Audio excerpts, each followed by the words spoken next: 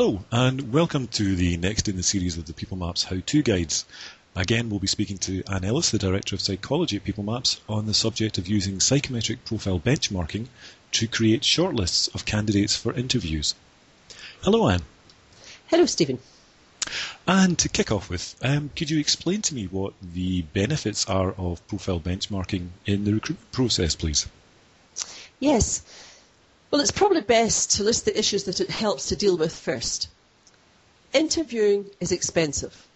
Few companies will interview absolutely every applicant. But the challenge for them is, who do they include or whom do they leave off the list? Lots of methods exist and are employed to limit numbers. However, there's always a chance that the very people that we take off the list are the ones who can make the real difference within the organisation. It's also important that the selection process is robust and does not force the line managers involved in the process to spend inordinate amounts of time away from their day jobs. As you know, psychometric profiling is a tremendously powerful tool on its own, but by applying benchmarking techniques, magic results can be achieved, just marrying the two together. This can be done using traditional paper and pen, but that's an expensive and laborious process because it has to be all hand scored. With the People Maps online profiler, it's now possible to process hundreds of people and produce the results in minutes, which now makes it a very cost-effective option. Psychometric benchmarking to create shortlists helps in developing a robust selection process that can be relied upon. It will reduce the amount of time line managers spend on the selection, and because applicants can be filtered quickly and effectively, the candidates most likely to succeed can also be prioritised quicker too. That all makes sense. So how does this fit together when during the process? Well, it all starts in advance of the interviews, and usually it's conducted by HR rather than the line manager, although they will get involved later.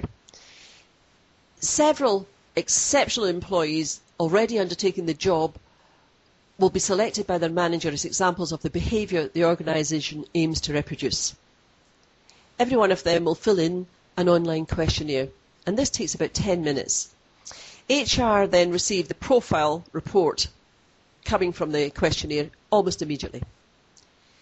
Every People Maps profile comes with a map of the personality island, and this gives the employer a picture showing north to south, which means people moving from task in the north to feeling in the south, and east to west, moving from extroversion in the east to introversion on the west. So the employer can then have an idea of where the people fit within that map. Each location on the map, depending on their personal preference of how the person likes to operate, will be marked by an arrow. By benchmarking the location of the star performance, they know exactly the behaviour they're trying to replicate among the applicants. The reason for profiling a number of existing staff is to verify the location, the good ones that suit their organisation, i.e. the success profile. The type of candidate the company have identified can now be recruited using psychometric profiling on all applicants and comparing their profiles against the success profile, or taking the people and identifying they come from that exact spot in the map where we know success within the organisation has already been found. So it's as simple as identifying someone from the appropriate location as you've just described and hiring them? Oh no, it's not simple. This is just the start of the process, and it makes up about 25% of any selection process. The other 75% should still include the interviewer's own judgment, the candidate's CVs, and their experience. What profiling does is it removes much of the worry from recruiting the wrong candidate, and it also removes the halo effect of the interviewer recruiting in their own image, which happens quite a lot. The profile makes the whole process much more objective and focused, but it's still only part of the process. Okay, so even after the CVs and the relevant experience have been taken into account, what if the HR person is still left with, say, 100 names to consider? That's a lot of profiling.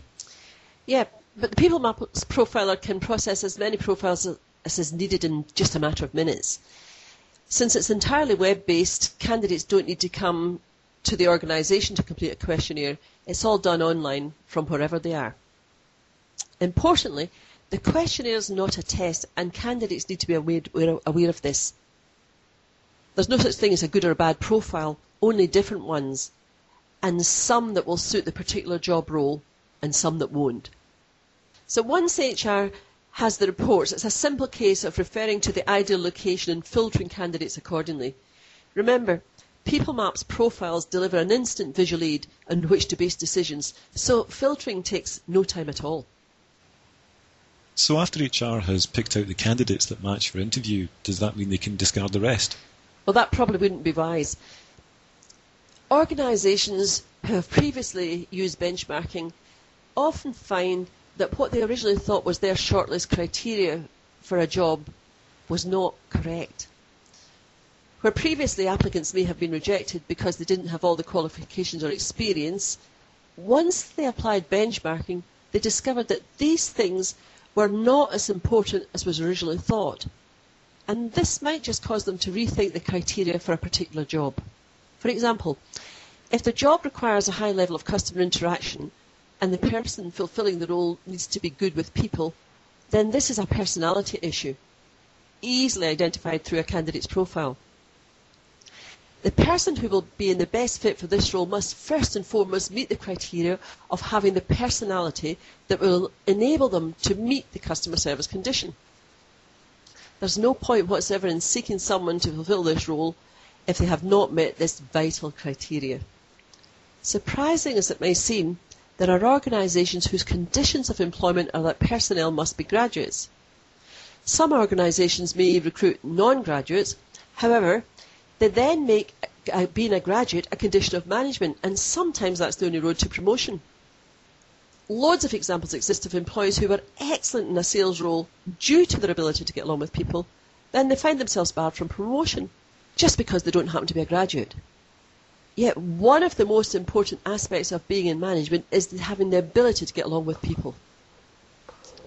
The opposite is also true if the job role demands a high level of analysis by someone who has the ability to spend long periods isolated from others with peace and quiet to think through problems. The last criteria that would be required for them would be an outgoing personality.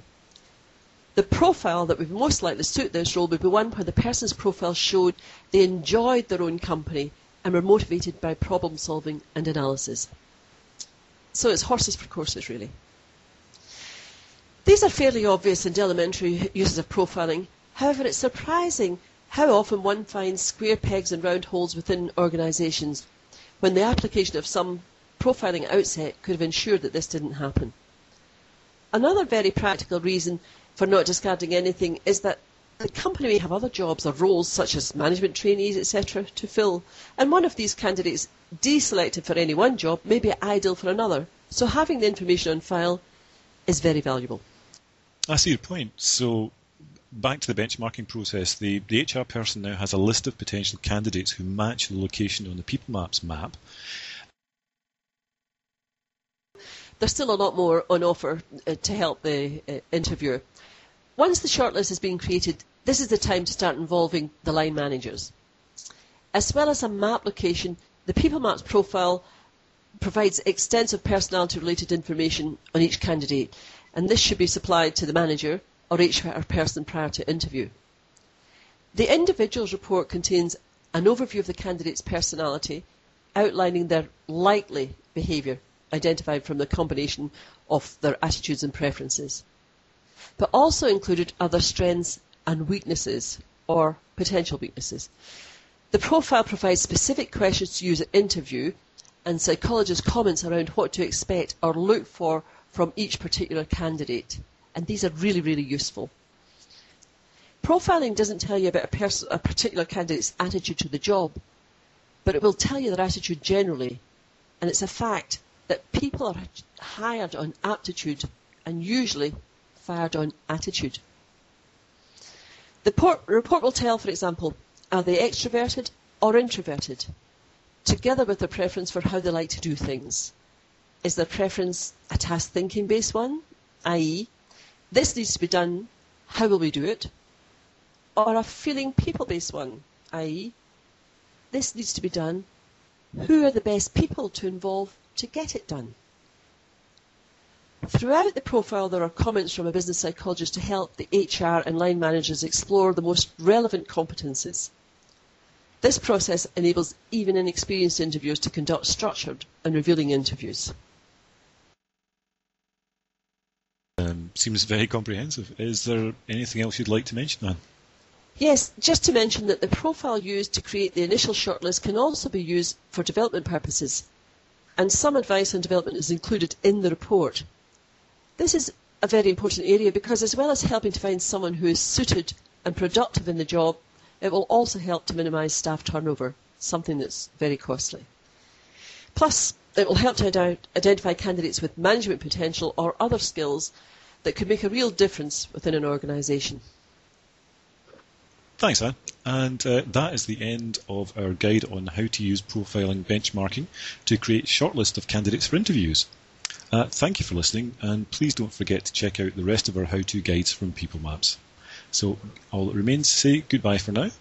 Goodbye.